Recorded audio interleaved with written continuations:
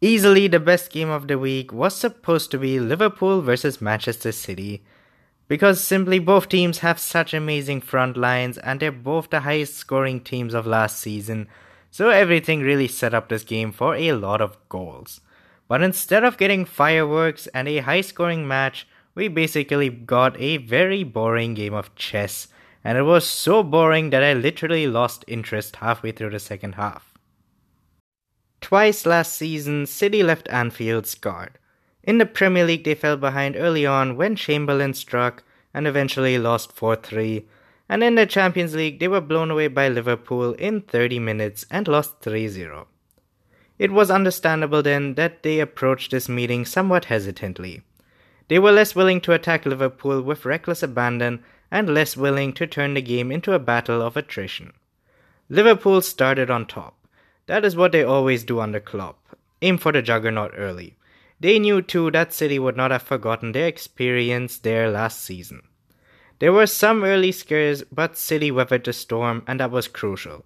They learned from their past mistakes and adapted to the challenge. The result was a very boring game, but a far more welcome outcome for the visitors. With City's formidable attackers in mind, and perhaps expecting Sané to start, Klopp chose to play Gomez at right back and bring in Dejan Lovren at centre back. The result was a more defensive solidity, but a clear deficiency going forward in wide areas. Trent Alexander-Arnold's natural attacking inclination was sacrificed for a player who has played exclusively at centre back this season, and that cautiousness epitomized what was to come. Both sides were afraid of the other's ability to run away with the game to the detriment of any spectacle. With Aguero having gone off as a substitute, City appeared to not know who was on penalty duty.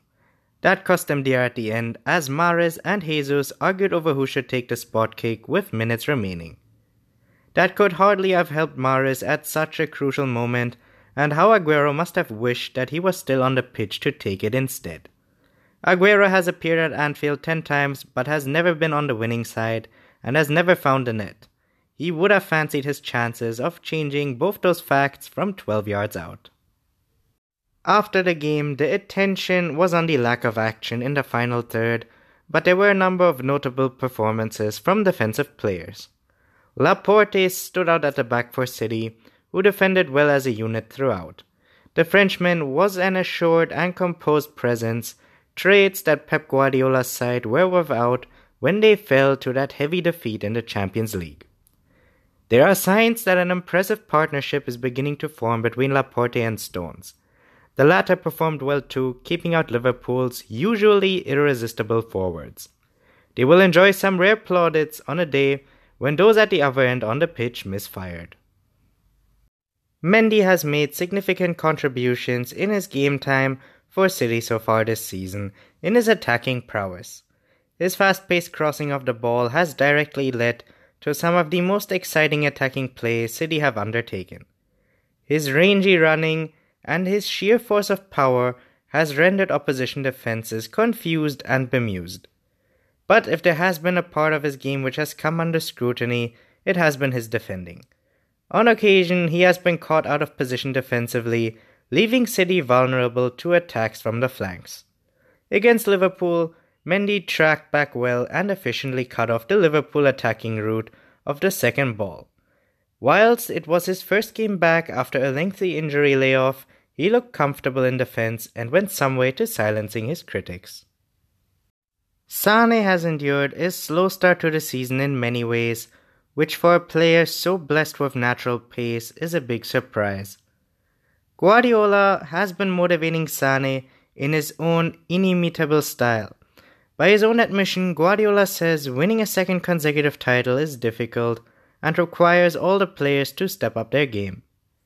Guardiola has therefore dropped Sané from some matchday squads, entertained talk of attitudes at press conferences, and berated Sané from the touchline. To his credit, Sané has responded in the best way possible. He has not dropped his head. He comes off the bench if asked. He runs forwards against defenses, frightening opposition fullbacks, skipping at will and speed. He now also willingly retreats to press the ball and he seeks to recover lost possession. Sane is working harder now. Against Liverpool, Sane stretched their defensive lines. Striking terror with his running, he sucked the world's most expensive defender into making a poorly timed challenge and giving away the penalty. Liverpool play at 100 miles an hour, and it's obvious when they drop off.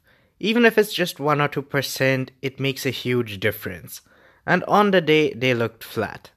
In recent weeks, Liverpool have faced a tough run of fixtures against Spurs, PSG, Chelsea, and Napoli, and collectively it has taken a toll on them. Liverpool's front three were not as tenacious as usual, and City's stars, who had an extra 24 hours rest after the Champions League action, were quicker to most first and second balls. As the season progresses, Klopp's rotation of his front men will be key. Last season, De Bruyne was the one player Guardiola found difficult to drop or rest for any games. His contribution to the team and the way in which City perform is vital, not just because of his fantastic, world-class range of passing. His passing and running is the part of his game that most people see, but his greatest contribution is often his unselfishness, his willingness to put in the hard yards. De Bruyne recovers lost possession so quickly, he closes down the opposition pass.